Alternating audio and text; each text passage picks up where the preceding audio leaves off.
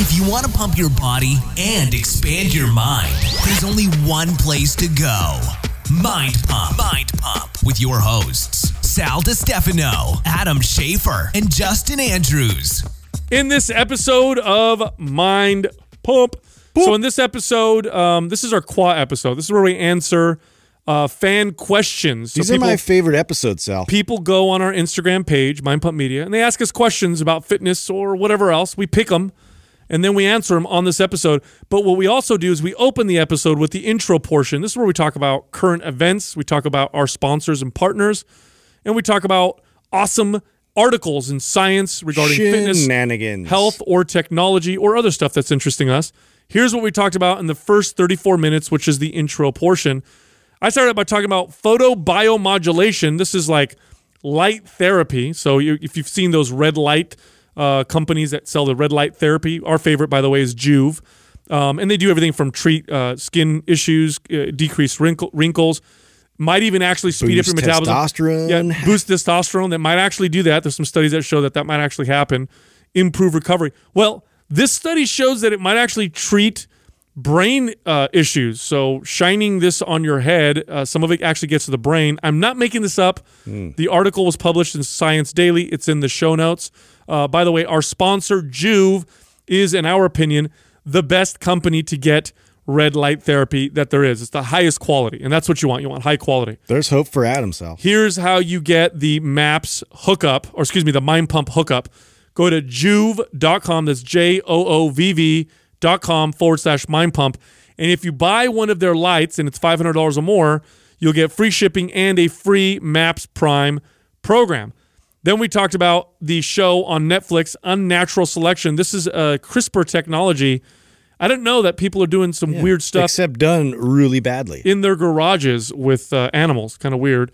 Then we talked about Kai Green talking about how he might go plant-based to improve his health because, he's so concerned about It's going to make a massive difference, Sal. We talked about James Cameron, the producer of Game Changers, and this might be a conflict of interest, but apparently he's invested like $100-something million in a vegan protein powder company. Weird. That's weird. I talked about a stalker in Japan who found his subject by looking at her pupils in her pictures and looking at the reflections. Stalker level 5,000. That's creepy. Then Adam brought up a fight at McDonald's. Then we started telling all kinds of crazy stories. Adam knows way too much about strip clubs. You'll find out in that part of this episode. He does. And we talked about how Bill Cosby, the evil person, got like 3 to 10 years in jail. He got off easy. Then we got into the fitness portion of the episode. Here are the fitness questions that we answered. The first question, this person wants to know what we think of daily undulation. So what they're referring to is changing your workouts every day versus sticking to one for like 3 or 4 weeks at a time. So what are the benefits or what are the detriments? Next question. This person says, hey, look, I know I'm supposed to keep my feet and knees straight when I squat, but I like to turn them out a little bit. It feels more comfortable. What's the deal? Is that bad or good? So we have out for what? We have a nice discussion in that part of the episode. Next question, this person says, I'm overtraining and I want to lower the volume. Should I reduce the volume on my big lifts or my small lifts? What is going to make the biggest impact? How do you weigh that out? And the final question, this person wants to know what the difference is between having a good relationship to food and having a bad relationship to food. So we talk about that in that part of the episode. My fruit is bruised. Also, this month, MAPS Anabolic is 50% off. So this is our most popular fitness program. So what comes with this program? Workout videos where we're demonstrating the exercises, blueprints telling you how many reps to do, what the exercises are. It's phased out for you. And you do this over the course of like 12 weeks. So it's a full program. It's our most popular program. It's great for building muscle, boosting metabolism. It's an awesome program. Anyway, it's half off, 50% off. Here's how you get the discount. You go to mapsred.com, MAPSRED.com, and use the code RED50, RED50, no space, for the discount. Go buy it. I was thinking the other day that I was like, why does Adam seem smarter to me? You know, like why? Yeah, like Why? I was like, what's so weird? Yeah, he was saying stuff, and I was like, that's pretty sharp. Pretty brilliant. Something different has been happening here. Yeah. And then I read this study that was published by it must Science. be earthquake weather. What? I don't know. This was random. Why would you say that? Because it's like a random natural disaster's on its way. And that makes Adam smarter? Yes. Is that like when your old aunt is like, my corns are swollen? Yeah, exactly. Like you feel like things in nature about to happen. So when Adam's not, when things don't line up. So when Adam's not smart, shit's safe. Like, oh, we're good. Like everything's fine. Ain't nothing happening. Yeah, there's nothing impending. No impending doom. No, I'm like, man, he's getting sharpish. What's going on here? I got this article. This was you coming after me from all the nerd stuff that we had. No, not at all. So then I read this article from Science Direct. I'll make sure to put it in the show notes. By the way, all of our podcasts have show notes. So you can go to mindpumppodcast.com or use our free Mind Pump Media app. Yeah. And then you can see all the links and stuff. And, people always ask where you get these studies or whatever. Anyway, so I'm like, racking my, I'm like, what's going on? He's getting sharper. I got to up my game. And then I read this article. Makes all the sense in the world. Science Direct published this paper called Shining Light on the Head. Okay. Photobiomodulation for Brain Disorders. So true about this. That red light there. Hey, that red that's light there. That's a backhanded compliment, right? Yeah. You say he's got a brain disorder. No. That's not what I'm trying to say. It works? Yeah. I'm not trying to say that. But this article says that, okay, so near infrared light, or near light, I should say, like the one you get from the Juve light that you've been shining on your head. I do. You've been using it for your hair loss and for psoriasis, right? Which is working, right, for that. Yeah. But did you know that it can penetrate the head and reach the brain? Fucking A. What? Yes, and so it's absorbed by the cytochrome C oxidase in mitochondria. So that's basically it gets the mitochondria to produce more energy. This is why it makes skin heal faster and all that stuff. But they're saying that it increases blood flow, energy, neuroprotection, less inflammation, brain repair. And according to this paper, I'm not making this up. Please go to the show notes. It sounds crazy, but it's true. That it can potentially treat traumatic, neurodegenerative, and psychiatric diseases.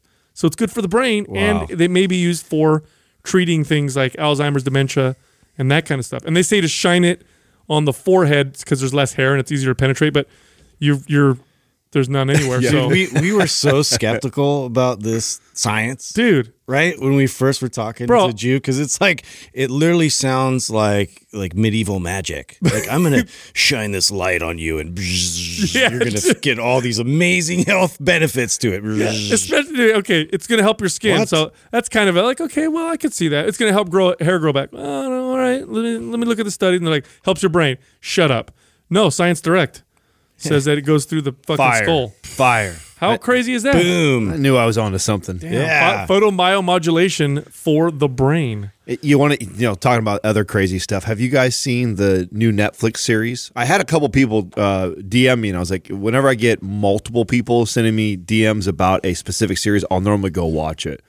And this one people have been telling me about. It's called Unnatural Selection. Mm-hmm. Oh, everybody's been tagging me. I watched a little bit of it, but that didn't make it all the way through. It's about CRISPR, right? Yeah, the gene modification. And scared the hell out of me. Dude, it's crazy. It's really crazy. So what is it saying?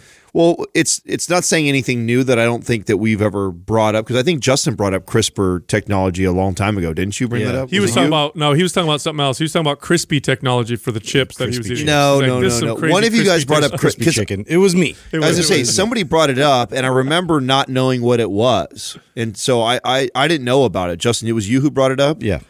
Yeah, so have you seen this at all? Yeah. No, the fucking doc. Yeah. Like I saw a little bit of it. I know that they're doing like at home, like sort of like alchemy, basically of genetic editing and whatnot. Because you can literally go in and change the gene. There's people that are taking like fireflies, and they're breeding them. They're taking the DNA and they're breeding it or whatever with the like a rat, and then the rat glows. Yeah. Dude, Fuck it, it's crazy. That's messed up. You know, This guy's doing it with dogs right now. well, I know they did that too with jellyfish, and they took that and they put it into like certain other kinds of fish to make them glow, and they would sell it because it was like, you know, a novelty. Like you're going in there to buy a goldfish, but it's like a fluorescent goldfish is way cooler. Yes. What? Am I the only one? Are these people not? Did they not read comic books and sci-fi movies? Yeah, we're not supposed to play God. So the scariest part about this to me was, because originally I think when I heard you talk about it, I think like, well, you know, this is in some lab and you got to be some crazy scientist to be able to figure this out, and this technology is beyond the average person. These like biohackers at home. Yes, you've got these biohackers, some of these guys without even degrees or anything that have just researched and learned, figured it out. Terrible idea. And guys sharing kits online and selling them. And we got to ask Bishop Barron about this. Dude. I'd like to know what his opinion is on people editing genes and shit. Like, think about the different species they're going to create and like different things like they're going to let loose into the environment that we have no fucking idea. Like, I mean, I'm not going to lie. I'm extremely mutant things. Fascinated by it. I mean, just to see a rat glowing, it was fucking wild as fuck. And they talk about this fish, like this, I think it's like a zebra striped fish or some shit, that you could cut its tail off, you can cut an organ out of it, and it will regenerate it. Uh-huh. And the possibilities of that we could actually fucking zombie fish. Instead of us having to put it regrow limbs and stuff. regrow organs instead of having to get a transplant that you grow your own from tissue, like matter of time before someone does that shit on a human. It's like just because we can do it doesn't mean we should do it. Look at this. Yeah, I see that. The glowing rats. Yeah. Is that fucking crazy? These are okay, so put yourself in the mind of these biohackers. What would you do? What do you think they're going to try and do next? Right now, they're just having fun. Glowing rat, it seems safe. They're going to start doing things that give them like abilities. Like they brought it up on the show, like having like eagle vision. Yeah, I think they're like X-Men. Yeah. Right. You know, like taking the DNA from like an eagle and then implanting it into you, so you can have like eagle vision and shit. All of a sudden, you're fucking eating worms and shit. Yeah, what's wrong with you, bro? I don't know. I don't know. It's crazy to me that we're here. I know it is getting weird. It's getting really weird. It worries me because it is like it's real like backyard like alchemy going on. You know, it's not like the thing is but it's real. It's not alchemy. Alchemy's bullshit. This is real. Yeah, I know, but it has that same feel of like, yeah, we know that there's like real science and there's professionals in this direction, but we're just gonna like start fucking with stuff. You know? Well, how long do you think until athletes start doing this to make themselves real soon? Steroids don't even. There's no chance. They don't have a chance. If you could just alter your like. Yeah, they were showing the myostatin one, and I think that's going to be the first one. Cheetah legs. Dude. I think that's going to be the gorilla arms. Yeah. Holy shit! I think that's the first one. I mean, if there's these weird bodybuilder guys, and I don't like to throw them in the bodybuilder category, just weird people that do They already do it anyway. They inject themselves with whatever. That's what I'm saying. That they inject with we saw what's that called? The synthol. Synthol. Yeah, synthol that they do, and they make it so crazy that their shoulders are this big around, their arms are all deformed, all fluid. I mean, if you're willing to do that, I mean, why not try and stick some glowing shit in you, or eagle eye shit, or some myostatin blockers to be fucking Hercules? You're like, hey, dude, when I go to the club, let me tell you something. I get all the attention. You know what I mean? Your fingers are fucking. I don't know, man. That's weird. Peacock feathers out of my ass. It's a whole series. I only watched the first episode last night. Katrina fell asleep to it. She's like, "Are you really into this?" I'm like, "Yeah, you're not fascinated by this." Dude. There's certain things. Yeah. You guys have shows that you can watch on. You have to watch on. I have to watch them. Actually, that's the reason why I stopped watching it, was because like Courtney comes from a medical background, so that's like nails on a chalkboard right away. It pisses her off. Yeah, so like it's like I can't watch this. I'm like, all right, I guess I can't watch it either. I'm gonna check it out. That sounds really. I'll have to follow up on that. Yeah. Speaking of bodybuilders, did you see what Kai Green posted? Oh yeah, the other day? Well, we both fired on there. Yeah. Did you see Jesse Sarkos? Right? Yeah. Oh, so now he's like talking about trying to become a meatless athlete. He watched Game Changers, the documentary that the vegan propaganda, very well made vegan propaganda documentary, and we've covered that in a previous episode. You could actually search our podcast. We went and watched it when it got released in theaters. But here's a pro bodybuilder, massive. He's on I don't know how many different drugs or whatever to make himself look that way. Just probably all of them. And then he says, "Hey man, I'm thinking about going, meatless You know, this documentary's got me all shook up or something like that. It's healthier for me. Maybe I'm doing it wrong. He reposted the blood vial one. Remember that part? Yeah. Where they show the blood. That's not science, dude. That doesn't mean anything. What they did there doesn't mean that's not science. That's not how it works. That's not a study. The whole documentary was that. But I find it funny that you got this because then Dennis James chimed in. Remember Dennis James? Yeah, he says he's thinking about doing it too. For what? For your health? So they can sell protein. Yeah, the last person I would ever never take health advice from a pro bodybuilder. See, don't be surprised. Okay, now you brought up the James Cameron thing. I didn't bring it up on the show. Oh yeah, we didn't talk about that. No, I know, but we brought it up on the show originally. We said that 100%. We think at some point they're going to be selling vegan protein or supplements. Yeah, and sure enough, yeah, James Cameron is how much? 140 million or something. Yeah, like that? so okay, if him and Arnold are in on something, it would be a smart strategy to go get a Kai Green, a Dennis James. Mm-hmm. So who knows if these guys are all setting the table. Oh, yeah. For promoting a vegan protein that's sponsored athletes, right? Mm-hmm. Yeah. So I wouldn't be surprised if Vega powder. If Kai doesn't really care or truly understand the fucking science, and is just already being paid to advertise. Sure. And, I mean, if I was doing it and trying to make money, that's exactly what I do. I'd find somebody who has a lot of attention like that, and I would tell him, hey, post like this, just, I'm thinking about doing this over the next couple of weeks or whatever, and then we'll come out in a month and you'll be officially promoting our vegan protein. That would be a smart way to do it versus just come out and be like, oh, I switched to vegan now and here's my protein powder. It's funny to me. It reminds me of I had like buddies that they would ask me about supplements. They'd be like, oh, here, creatine, take creatine. It's one of the most effective ones. Like, I don't know if it's safe or if I'm like, you did fucking cocaine at the club the other night.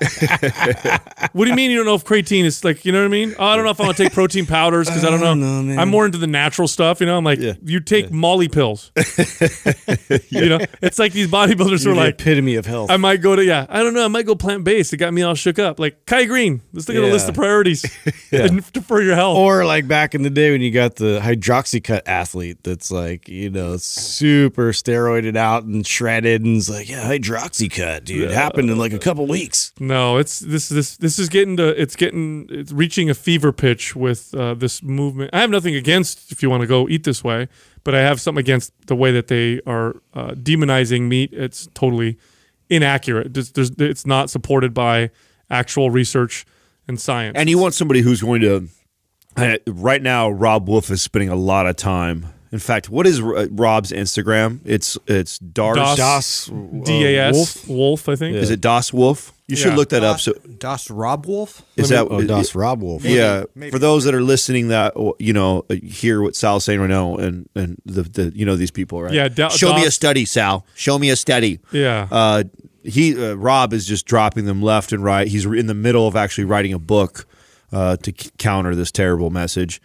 So if you want the researcher, you want to hear somebody who's like speaking to this specific topic and you want more information, Rob Wolf is the man. So he's posting on this and speaking out on it quite But you're right, it is smart for them to go after because that whole documentary showed athletes and boners. Yeah. Like that was their whole agenda. Yes, it was. We're going to knock this down. And it was all to counter that makes you weak or makes you less manly or whatever. So like, no, it doesn't. Yeah. These guys got better boners. That's in the documentary. So it's Das Rob Wolf. So DAS and then Rob is ROBB and then Wolf. So Wolf. There's an L in there. Sorry. Wolf. Wolf. It's silent, fucker. Yeah. It's a silent L, dude. Yeah.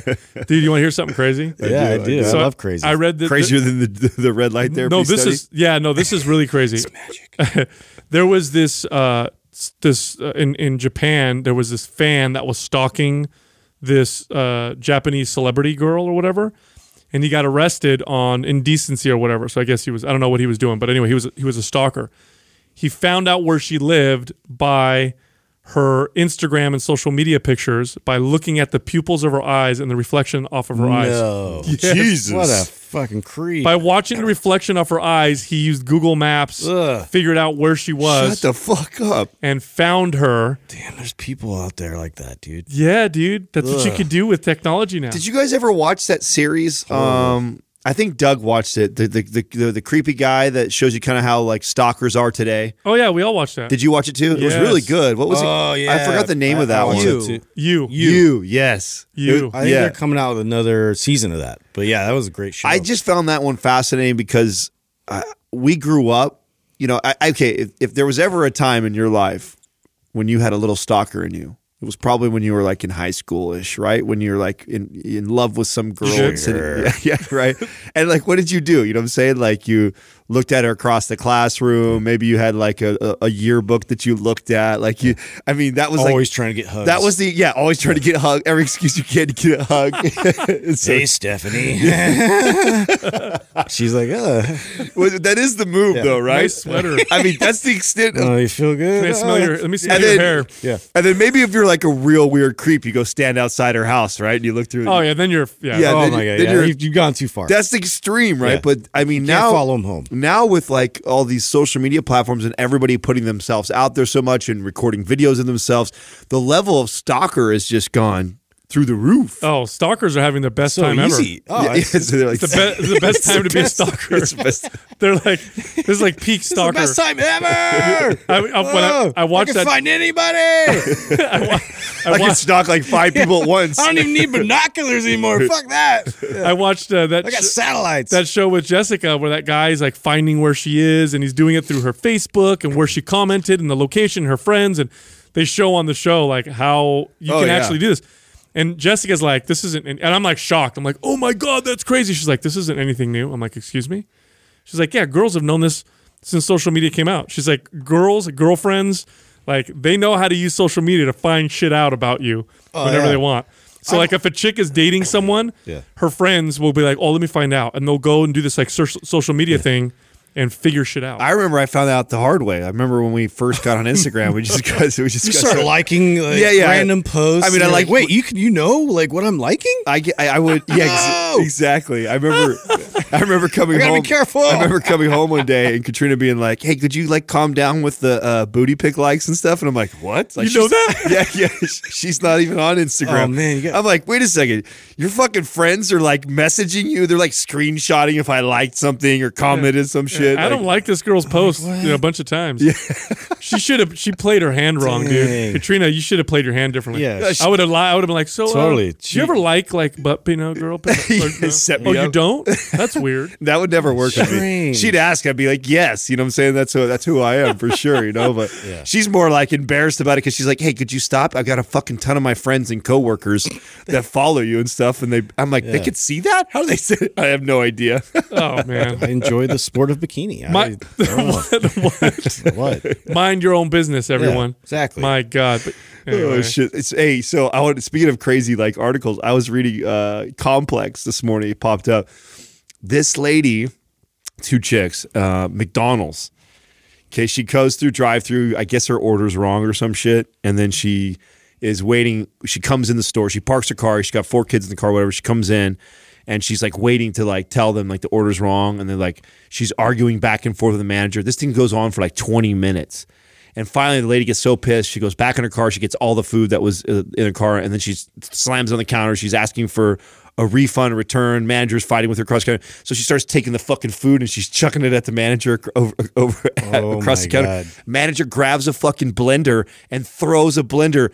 Knocks her out. Knocks her out of the blender. Bro, you should have seen the pictures of her face, dude. All purple eyes, swollen, stitches. I fucked her up, dude. Wow. That escalated. Yeah, big lawsuit coming for sure. Well, you know, when you're a minimum wage employee, you're like, well, if I lose this job, it's not a big deal. Yeah. This lady just threw a French fry at me. I got to kill her real quick. Yeah, don't fuck with those people. I'll send the video to Doug so Doug can show you guys because it's like, having a hard enough time. Have you guys ever been in a situation like that where you're just at a random restaurant or something and then I told you about my incident with my car being towed. Remember that one? Oh, I got a story for you. I forgot about that. You don't remember my car being towed situation? No. Okay, so when I used to have my first house had a gated community, and you can only have you had 1 parking pass, and then you had the garage. And I had a 3-bedroom, and I used to rent it out when I first lived there. So I always had 2 roommates plus me. I've always had like 2 cars. So my 2 cars are in the garage, and then we have 2 other cars that we're trying to park in our complex. Well, and you only get 1 parking pass. So it was like this shell game that we were always trying to play and this is something I found out later. I don't know if you guys know this, but gated communities make contract deals with tow truck places. Oh, right. Mm-hmm. And they basically give them the code. This happened to me before. So they can come in and pluck cars that don't have passes. And it's like a kickback, you know what I'm saying? So they hit me for like $270. So if you get hit and towed, it costs me like $270 to get it out. And then obviously that gets more the longer it sits in there. So, and this is during my time in my life. I'm, mid-20s. I'm making really good money. I'm renting 2 rooms. So I kind of have this attitude of like, it's more of a game at first for me. I'm just like, whatever. I'll try and hide it and, figure out. If I get towed once a year, big deal. Yeah. Well, it's more like once or twice a month. But wow. So it's happening. Yeah, it's happening quite a bit. And of course, anytime that I would, bring somebody home and they would spend the night, one of the cars would get towed. That was just part of the deal. It was just like, okay, I got to pay this. So I'm a good sport about this, right? I've been towed a bunch of times. In fact, it gets to the point where a lot of times. A lot of times. You times. can't even think of it like park outside over there, outside the gate. I lived on East Side San Jose, bro. You don't want to do that. Yeah, you don't come back. Your car's on blocks. I was way rather pay $270 than take the risk of parking it in East Side San Jose. San Jose, my stereo and shit, TV's gone, everything's fucking stripped out of there. Yeah. So no, I'm parking in my gated community. I'm rolling the dice. If I get hit a couple times in the month, it happens, right?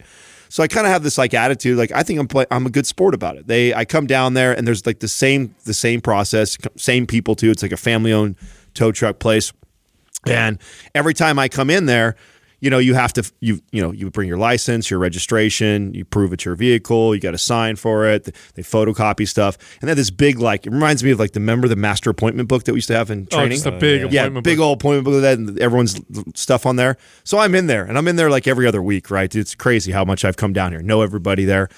And one time, this older lady's there, and she is just being a bitch to me. She's being rude and stuff, and I'm like, hey, I come down here and give you guys money all the time. You guys do this to me, and you're going to give me shit and stuff like that. And she tells me that I need my registration. And I'm like, I was just here last week. I'm like, I'm flipping the book back in front of her. This is me right here. That's me. My name. That's me right there. This is my car. Nope, you can't have it unless you have your registration. And I'm like on my way to work, and she's just being an absolute bitch to me, and I'm getting hella pissed. And I'm getting so mad that I have to go all the way back home to go look for this registration. And of course, I go back home, and Katrina, I think, is out of town or something like this at this time. And so she she had it on her, and I couldn't get it. And so this lady will not give me my car. So we had to go through this whole process where she comes back, she gets me the registration. And we're hours into this. Work is already fucking shot for the day. I'm fucking pissed. And I remember going, you know what? Fuck these people. This is what I'm going to do. So I go to the bank. I get $270 in quarters. And I break them out of the little rolls, and I put them in a fucking big ass bag, and I come and I slam Here's your money. Here's your fucking money. And boy, was she pissed. And they were fighting with me about that. I couldn't do that. And I said, what do you mean I can't do that? It's fucking money right there. And you have to. They're like, you got to count it. I said, I already did count it. I know there's enough there. You got to count it if you don't believe me. Give me my fucking car. So, oh man, they took 3 people to come in. They're spreading the quarters out. And they wouldn't let me have my car until they counted the money. Mm-hmm. I went next door to McDonald's. I got myself a sandwich and a fucking drink, and I just sat there. That's a good time. I just sat there, watched them count the quarters. I did that. I was so fucking mad. My day was already ruined. You know what I'm saying? Day's already shot and ruined. Fuck it. You know what I'm saying? I'm gonna go have a drink, sit here, and watch these guys count my quarters up after they did funny. that. Yeah, no, I had when I was in college, I had a few of these jobs where I was working at restaurants, and this was where I just knew like this new Red Robin just opened up, and I'm like, okay, I could get a job there easy. Like I've worked at a restaurant before, whatever. I'm just going to do this. In the meantime, get cash because I have a car and I need like spending money around campus and whatnot.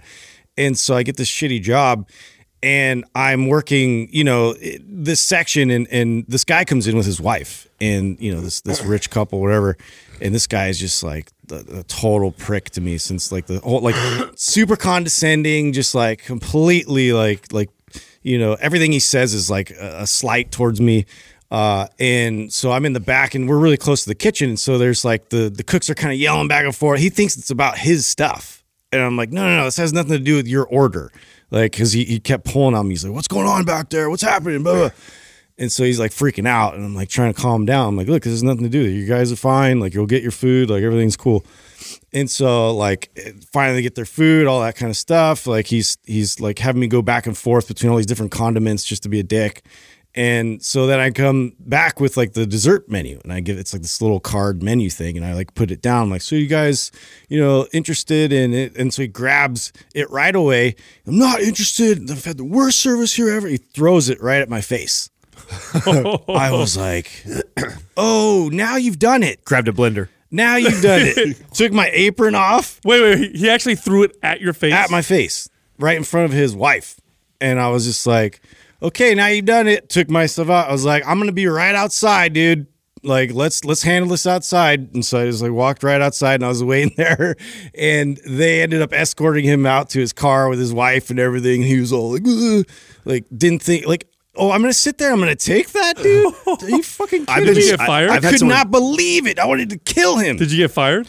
No, I didn't get fired because everybody saw it. Like, they saw what a dick he was being to me. And like, at first they were like, if you do, they gave me a warning, and the corporate like had to like make calls with me. And I'd have like, I don't know. They almost like had to have like I think it was like 3 or 4 managers had meetings with me, after that. And I'm just like, look, this guy was just like being unreasonable. And like, I'm not going to sit there and take that. They agreed with me. Have you guys ever had someone spit in your face? Oh, no. Oh, hell no. That's biohazard. Bro, I had someone spit in my face one time. Oh, my God. What? Oh, yeah. No, that would... We were like... I don't know how I'd react. That's straight, like, right to the face. I almost feel like I'd explode or something. So this is like, oh, my God, I'm going to say probably 24-ish or so, and I'm with my cousin, and I'm with like 4 other buddies of mine. So there's like 5 or 6 of us that are all going out. We go down to the Pink Poodle, which is a strip club. It's a very classy one. I've frequented there a few times. That is the worst strip club ever. Well, I know. Here comes Susie. My 18-year-old birthday. Back from maternity leave. Oh, bro. Wow. It's not that She's got bad. brand new stretch It's not marks that to bad. show. Hey. Oh, so I know one of the dancers there, right? So I know one of the girls there, and so we go and we have a great time. There's nothing like going to a strip club and actually knowing one of the dancers. That's one of the best ways to go to a strip club. It's like Cheers, Yeah, no, you get all the love when they know you like that, right? So, anyways, so we have an incredible time. Yeah, you have a chair. Yeah, Your seat, Mr. Schaefer. You're back. So it's me, my buddies, and everything. We have a great night. We close the place down. It's 2 a.m. Now, strip clubs have this a very strict rule that You know so much. No He's touching. gonna break it down. No touching. Yeah. It's this rule. Sit on your hands. I don't know if you've heard of it before. But everybody knows that rule. It's a different rule. Looky, no touchy. They have a rule. Okay, if you don't know this, that a stripper cannot get picked up in front of the club. Oh, yeah. So she cannot like get in a car. Why do you know this? Why do you know this? This rule, Adam. I'm going to tell you why I know. Okay. Fuck I off. don't know this rule. Hey, do you want the spitting in your face story or not? Okay, all right, you want the sorry. story or not? All right, sorry. Okay. So it's 2 o'clock. Place is shut down. It's actually a little bit later than that because they have to clean up, get their stuff, count their money, all that shit, right? So it's more like 2:30 in the morning, and we're out there. There's actually another group of like drunk ass dudes out there. And I know that we can't stand right in front of the club and get a taxi to pick us up because she's going to end up coming out and coming with us. So I call a cab and we'll walk about a block away so we can get picked up. And as I call the cab, like it's like 2:30 or so in the morning. Well, it takes like 30 plus minutes, dude, because there's no cabs out there at this time. Yeah, it's just before Uber. Right. This is before Uber existed, so it's taking forever. It's like after 3 o'clock in the morning. She's already came out now. We're waiting down, and I see the cab come up, and the cab flips right in front of the club, and fucking those 5 dudes pile in the van. Oh, they take your. Oh, they get in. And so we go fucking, we're running down the block, to get down there. No, that's my cat. That's my cat. We're jamming down there. Cab starts to take off. He flips around, heading the other direction, and then he pulls over right away. So obviously he's probably piecing together that it's not them. People. So I come running up. They got a van full of guy's in there, and the passenger rolls down the window, and I'm yelling that I'm Adam, and the guy's in the back like, no, I'm Adam. He's being funny and drunk and an asshole and stuff like that. And I'm like, hey, that's my fucking man. I'm get the fuck out, and we're all, all my buddies are acting tough. They're all acting tough because they're inside the van, and the dude in the front seat looks at me and whoa, spits right on my fucking face, and it was like a reflex. I just whack as fast as I could, dude. Just fucking sent him into the middle of the fucking van. The guy pulls up about another block in front of us, kicks all of them out, and then flips around and picks all of us up. But that was the first time that had ever happened to me, and it was really funny because I didn't even think about it. Just the natural reaction was to just fucking hit this dude. Like that's pretty much, I would assume that would happen. Dude, that's biohazard. I mean, you could catch some weird disease with spit. In fact, that's probably one of the most dangerous weapons you have. And it's against also somebody. It's one of the most disrespect. It's like the top of the top, right? Contempt. It's like pure. Oh, it is. You can say a lot of things to me. It's like a backhand slap. You know what I mean? It's not like a front slap is bad. You get slapped with the back of a hand. Yeah. It's like you have to like make yourself. Not and even like that is still one step under that, like spitting in the face. Yeah, right. It has to be the unacceptable on all levels. The ultimate. You're getting your ass kicked. I wonder if the pink poodle's still there. I think it is. Yeah. Is it really? It's not that far from us, guys. You know what I mean? It actually is close. It is close. It wasn't that just bad. For memories, bro. Yeah. I mean, it's like one of the better ones in San Jose. I mean, you don't get a lot of options over here. We're not in the strip capital. It's not like Vegas. That's we're for sure. gonna get a bunch of angry DMs. Hey, I've been working there for 2 years. Yeah. My name's Alexis, and I'm offended. Terrible. Anyway, well, I had an article I want to bring up. I don't know if it's whatever. Let's see you transition to some science there, buddy. It was a cool article, but I don't know. Well, you know what? I have another like not weird, but another transition along these types of topics since we're talking about strippers and sex and all that crazy stuff. What's up with Bill Cosby? Oh, jeez. Good. Yeah, that's good. Perfect. That is a good transition. Right? He went to jail. Oh, you see how it was he only got sentenced for 3 to 10 years. That's it. That's it. And I think they're in the middle right now of an appeal of that. And even if he'll only do like 1 year, that's all he's going to do. Yeah. If they don't get the appeal and the appeal gets denied, if it's 3 to 10 years, he'll serve half the 3, right? Isn't that kind of standard? You're going to hold an 81-year-old in there for he's going to be in good behavior. What the hell is he going to do in there? I mean, his age probably plays a big role, right? No. He's 81. 81. That's got to be what played the big. Besides the fact that he's got a shit ton of money and he's Bill Cosby. You know what I mean? But just what he did, fuck. 3 to 10 years? It's nothing. No, that's nothing, dude. Oh my god, you don't pay 4 speeding tickets. I think you have the same sentence, Bro, there's people who ridiculous. there's people in some states who get caught with 20 hits of acid and go to jail 15 years. Yeah, and didn't do they didn't rape anybody. You know what I mean? They just had 10 hits of acid on them. And you got Bill Cosby, and that's crazy to me. I know, but I wonder if his age is the biggest. You know what I mean? What is that? I mean, if you murder somebody at 81, it doesn't make sense. Well, if you think about it, he's 81, or else everyone that turns 75, 80 just go around killing everybody. Hold on, it's tarnished all his work. Yeah, but hold on a second. Let's think about this. Let's think this through. 3 to 10 years is life for an 81-year-old guy. You know what I'm saying? Well, yeah. Yeah, like you give him 40 years in prison. He's going to serve 3 years and then die of old age, maybe. I would think that's what that would be the goal for them, is to fucking put this guy the rest of your life, right? You know what I mean? Yeah. You're going to jail for the rest of your life because you may only live another 10 years. You know what I'm saying? That was such a crazy situation for me to experience because you love Bill Cosby. This is how powerful media is. I don't know Bill Cosby at all. I've never met him in my life. I don't know what kind of person he is, but I 100% have this cemented, solidified image of Bill Cosby as this great fucking guy. Completely constructed. Totally fake. Yeah, fabricated. And who are, there's when you look at like psychopaths, right? Or people with some of these disorders where they're just fake, right? They're really, really fake sociopaths or whatever. What makes the worst ones the worst is that they're really good at acting a particular way. Well, the best actors in the world are actors. You know what I mean? They're Hollywood. Yeah. So what a terrible combination. Like you get a famous actor who's like Academy Award winning or just really good at making himself or herself look likable. And then on top of it, they do all this other shit. It's like you can't. And I heard this about Bill Cosby. I swear to God, I was like, there's no way. Yeah. This is Bill Cosby. There's no way he did that shit. Yeah, he was the moral guy. Yeah. Crazy. This Quaz brought to you by Organifi. For those days you fall short on getting your organic veggies or whole food nutrition, Organifi fills the gap with laboratory-tested certified organic superfoods to help give your health and performance the added edge. Try Organifi totally risk-free for 60 days by going to Organifi.com. That's ORGANIFI.com. And use the coupon code MINDPUMP for 20% off at checkout. First question is from Dress Fit. What do you guys think about daily undulation?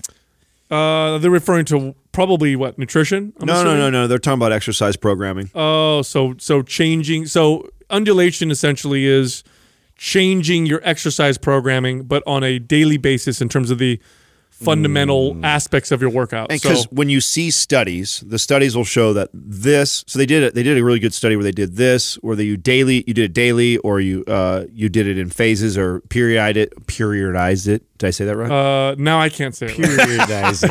Periodize it. No, fuck. Now I can't say it. Periodize. There we go. Doug, are we saying it wrong?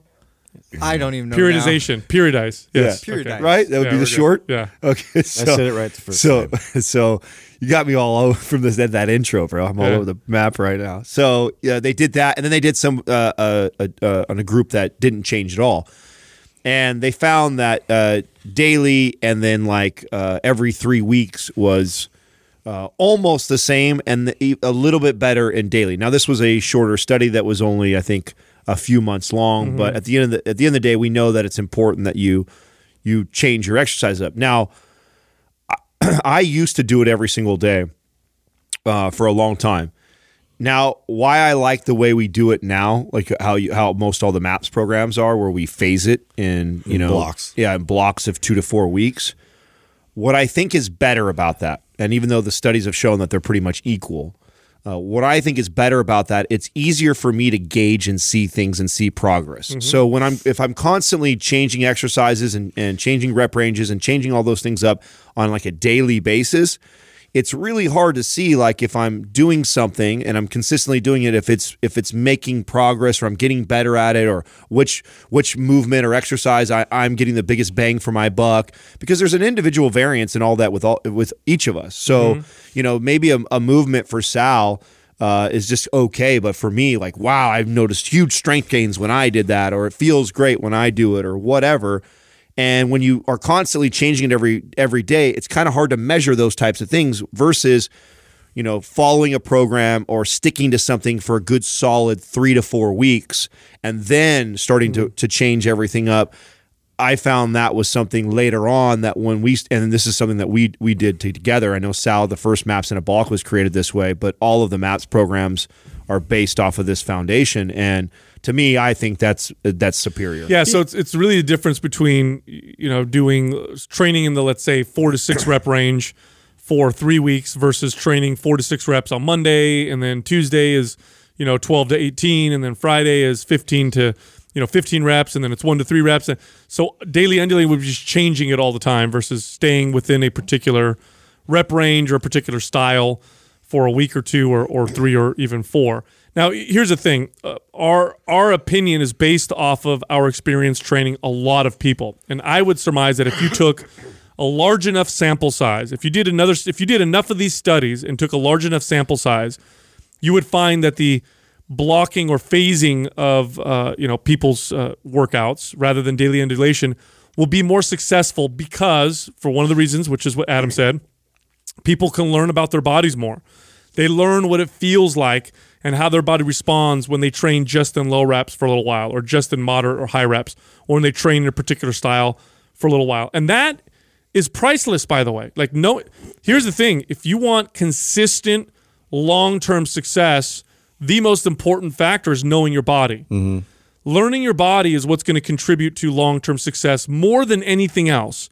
And for general population, learning your body means you should stick in something for long enough to learn it, understand how it feels, and how you respond to it. The other thing is this.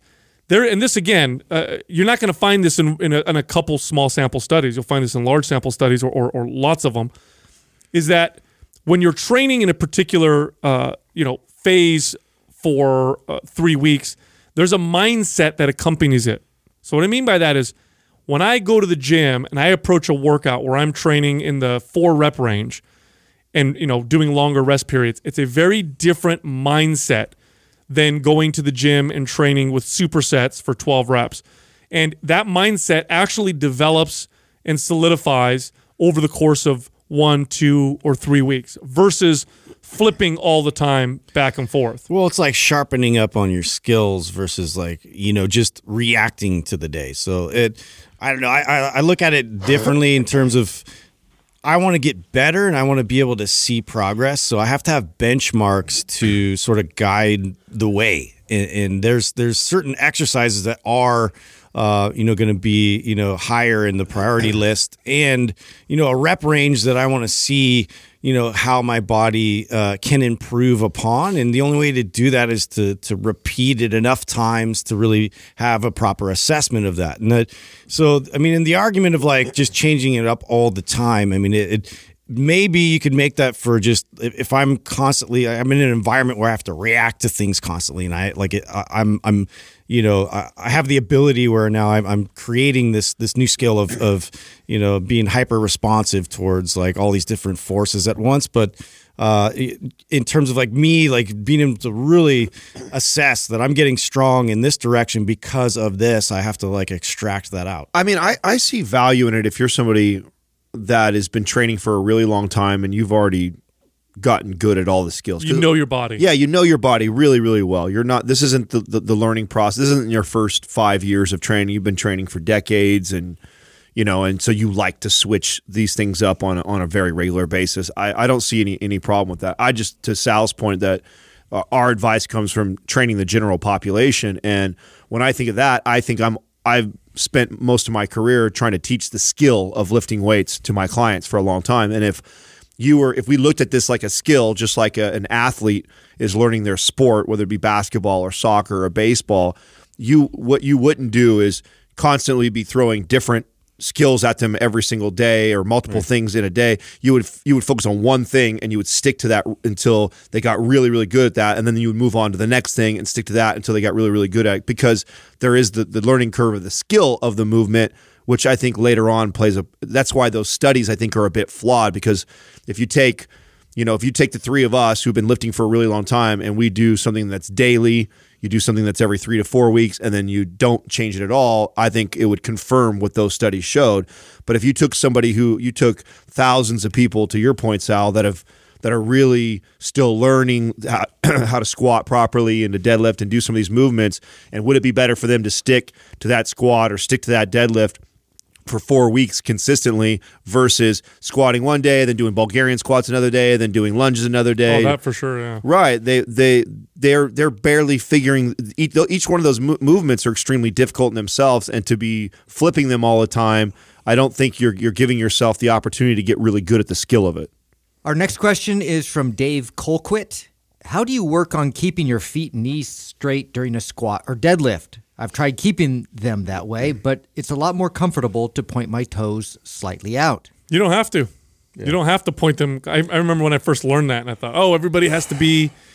But when you look at anatomy and the different variances from individual to individual, you find that there are some things. There's a lot of things you can change. Mm-hmm.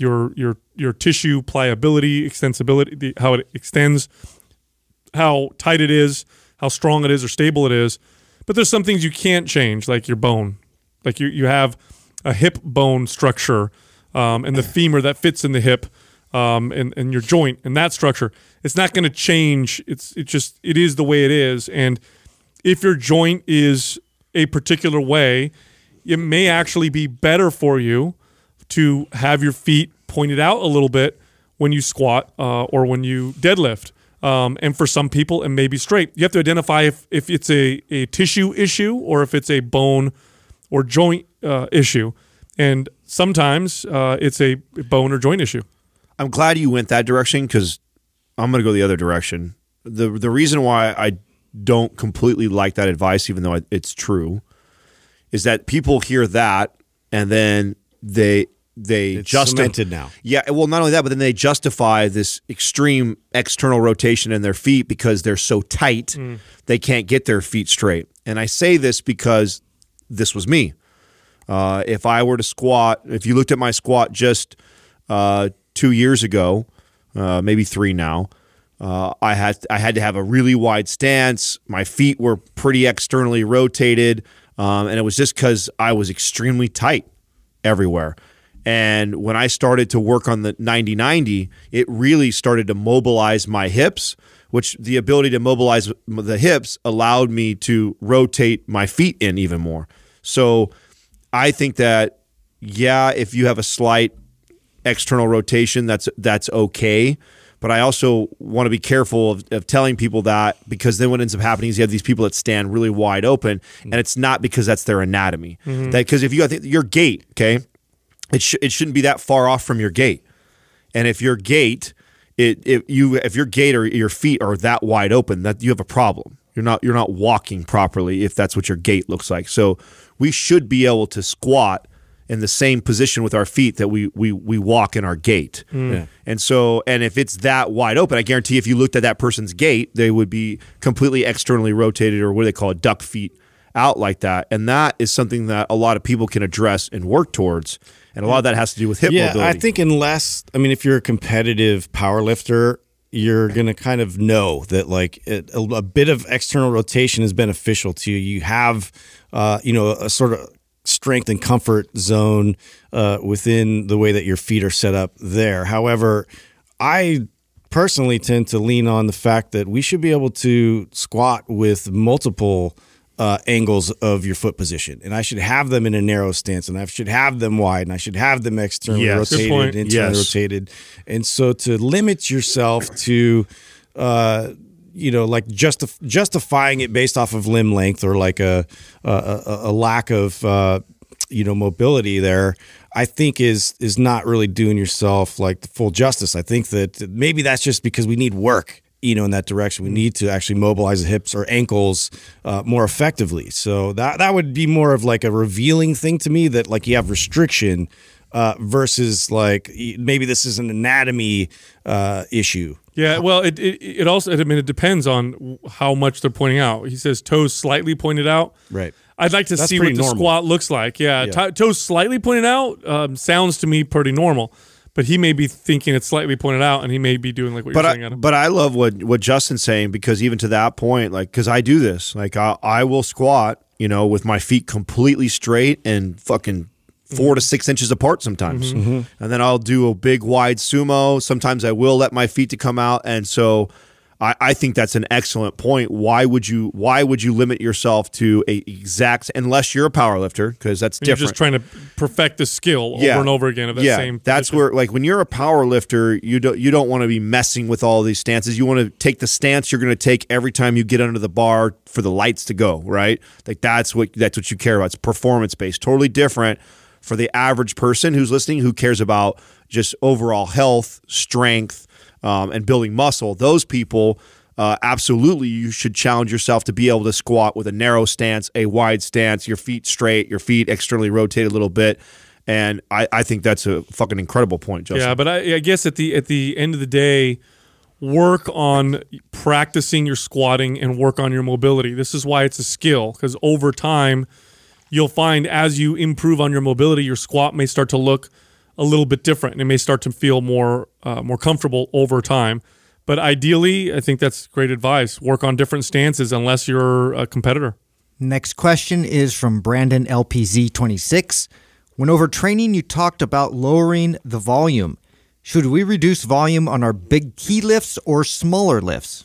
You could reduce volume on either of them, but you want to consider the following. The big lifts have a larger impact on your body's ability to recover than the small lifts. They're doing way more. Squat's doing way more damage than a tricep pushdown. So if you're, but it's also sending the loudest muscle building, strength building, adaptation signal as well. So if you're like really overtrained and you've identified that, oh wow, I am not good at all and I'm really fatigued, then you're probably going to want to look at reducing volume in both big lifts and smaller lifts.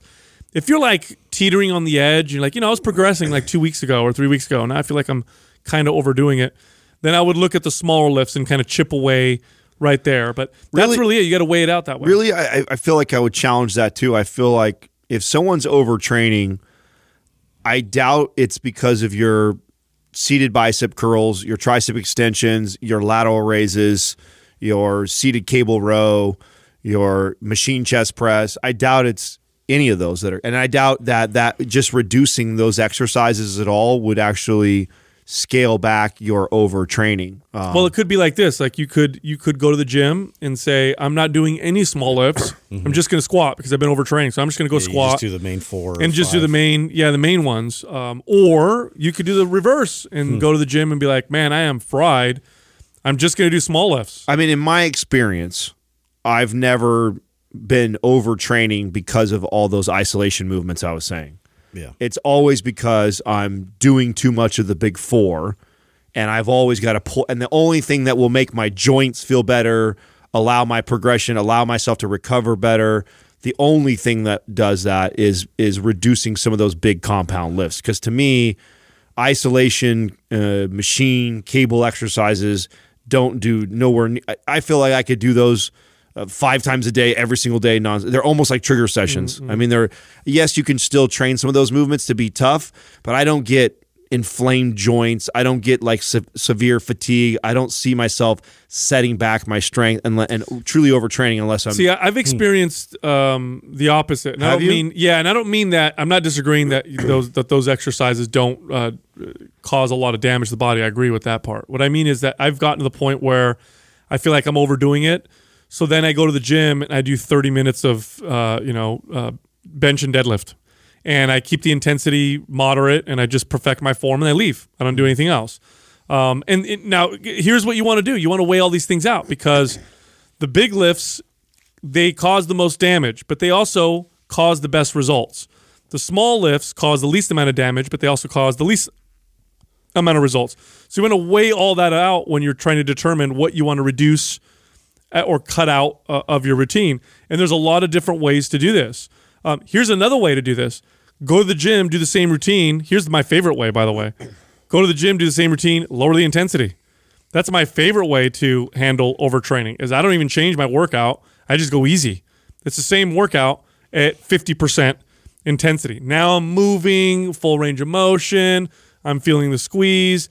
I'm at half the intensity I normally am. I'm still doing all the same stuff. I try that out for a little while. Still not enough. I still need to cut back a little more. Cool. Now I'm just going to do same thing, low intensity, but big major lifts. Yeah, I would assume there's a scale like of reducing like one thing at a time. So that makes sense in terms of intensity, and then maybe lowering the reps or like one of the other variables.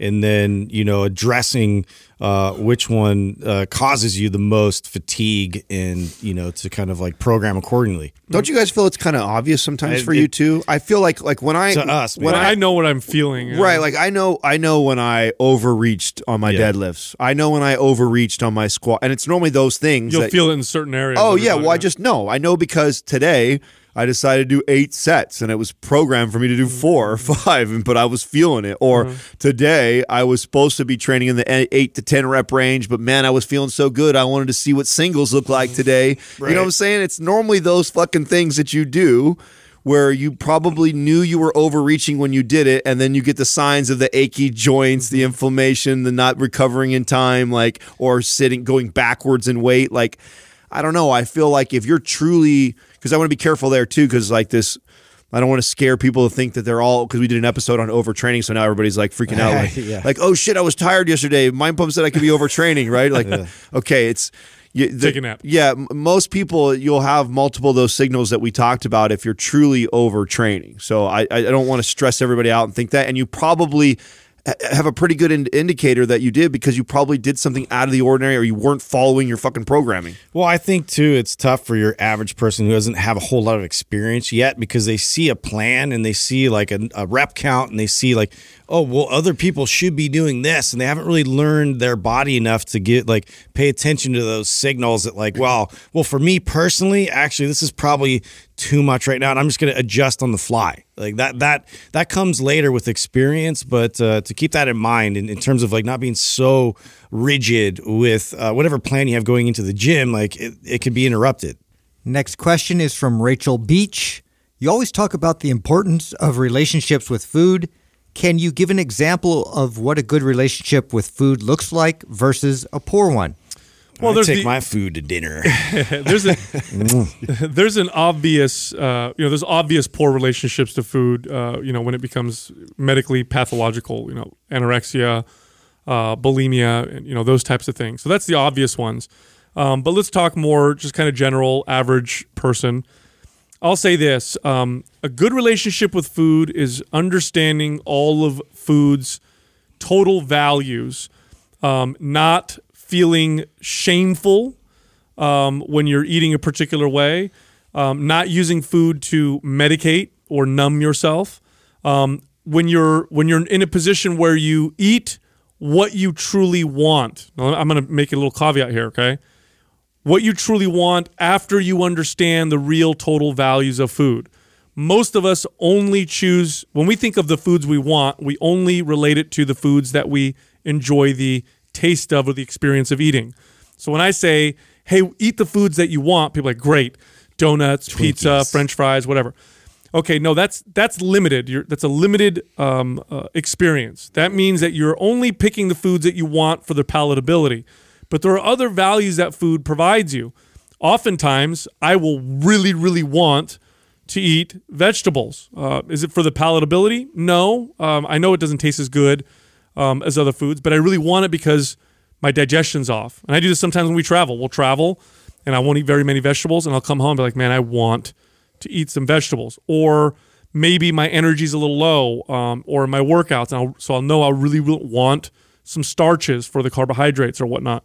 So a good relationship it's a relaxed relationship. It's like any other good relationship. It doesn't feel like it's just crazy stress all the time. Again, you're not shameful. It's not I can't. It's that I don't want to or I want to. And it takes time, and like any relationship, so I want to use the word relationship and apply that to everything. Relationships need constant work.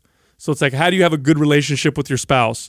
You constantly work at it. It's something that it doesn't just happen, and if you don't get one and then just leave it alone and it stays that way. It's something that you remind yourself of always. Well, I'll say it even more simply than that. A good relationship with food is pretty simple what it looks like. It looks like somebody who's in good shape, and good shape is a wide spectrum, not what Instagram considers good shape. Good shape off of like health standards, which is a relatively decent body fat percentage. And you don't have to track or really pay too much attention to your food. And you're not stressing out about it. Yeah, you don't think about it. You don't stress about it. You're not worried that you decided because we're out at a nice dinner tonight, the four of us, and I decide I want to have a glass of wine with our dinner and have the cream of spinach, and I'm not thinking about it. You know how to navigate around when you make food choices that way, and you know how to incorporate your exercise. That's a really good relationship with food, is that you don't really have to worry and stress and think about it too much, and you're able to keep yourself in good shape. If you're way outside of good shape, you probably don't have a good relationship with food. It's just a matter of how extreme that is. If you're in bad shape, you don't have a good relationship with food. It's that simple. You don't know how to regulate yourself on what your body needs. You have just totally disconnected from those signals, and you overeat. It's a fact. And then another poor relationship with food is somebody who's obsessed with it so much that they're constantly tracking, they're constantly thinking about it, and that's still a poor relationship with food. Now, I'm the one on the show that I think advocates for tracking the most, and I do think that's extremely important to learn and figure out what your body needs, but the ultimate goal is to move away from that and to be able to intuitively eat and intuitively train. And that, to me, is what a really good relationship with food looks like. It's like imagine this: you're at a party, and they bring out the cookies. Somebody with a relationship with food that isn't great would be like, "Oh, I can't eat those. No, I can't have a cookie. I can't eat it." Someone with a good relationship with food would say, "I don't want a cookie," or "I want a cookie." Now, a lot of people listening right now are thinking, "What do you mean? I always want a cookie." Okay, that's my point. You don't really always want a cookie. When we say I want a cookie or whatever, what we're saying is I want the taste and experience of that cookie. But when you put the entire thing in context, okay, When I eat a cookie, I don't feel too good. Maybe I'm a little gluten intolerant. It gives me heartburn. Or maybe, I'm training for a competition and it's not really going to benefit. It's not really going to benefit me in terms of my competition or whatever. I'm still acknowledging that it tastes good. So if they ask me, hey, Sal, do you think this cookie is going to taste good? My answer is always going to be yes. But if they say, do you want this cookie? When I weigh all those things out, and this happens more naturally as you practice this, when I weigh all these things out, my answer is going to be either yes, I want it, or no, I don't. And when I say no, I don't, it does not mean that I don't acknowledge that I'm going to enjoy the taste of that cookie or said food. And so this is a practice and it takes time. And remember this, be empathetic to yourself, because the way you have learned to value food, if you're listening to this podcast right now and you're in a developed country, the odds are that you developed your relationship with food based around its palatability and the experience or context or emotion. Those are all the things that you've developed your relationships with food. So, I'm at the movies and I crave popcorn. That's context. Or I learn to eat these types of food when I get sad because they make me feel better. So that's emotion. Or I think of foods in terms of what's going to taste the best. That's how I value food. So that has to do with the palatability or the experience, what is known as the hedonistic experience. But there's so many other things that food provides to us. And those are all fine, by the way. I'm not demonizing all of those. Those are valid values that food can provide us. I'll give you an example.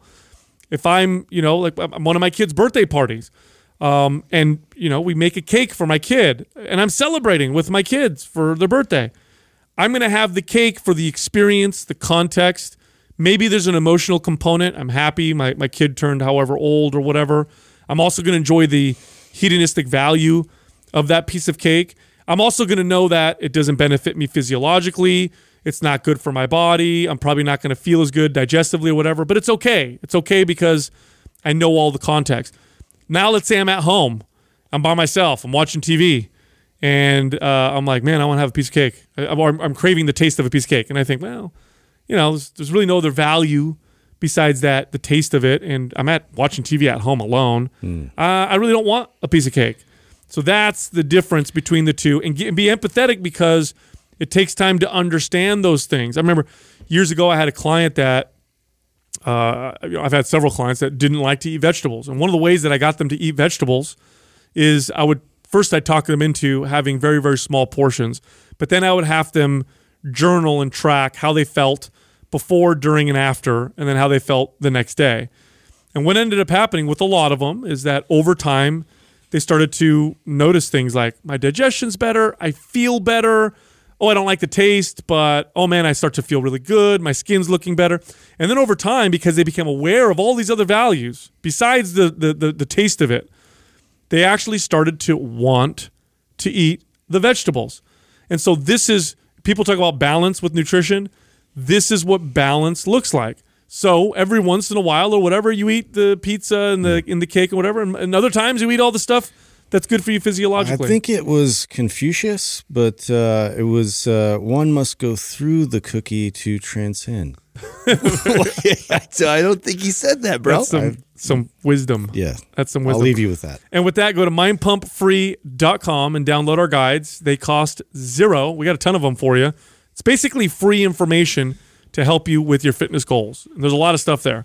You can also find all of us on Instagram. We have our own personal pages with their own personal flavor.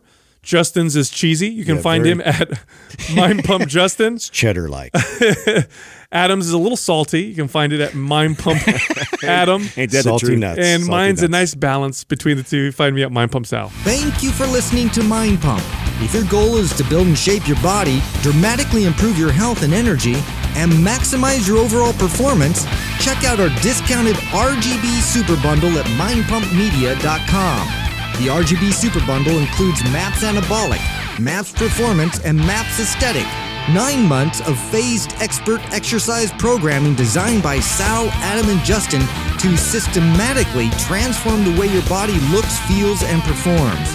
With detailed workout blueprints and over 200 videos, the RGB Super Bundle is like having Sal, Adam, and Justin as your own personal trainers, but at a fraction of the price. The RGB Super Bundle has a full 30-day money-back guarantee, and you can get it now plus other valuable free resources at mindpumpmedia.com.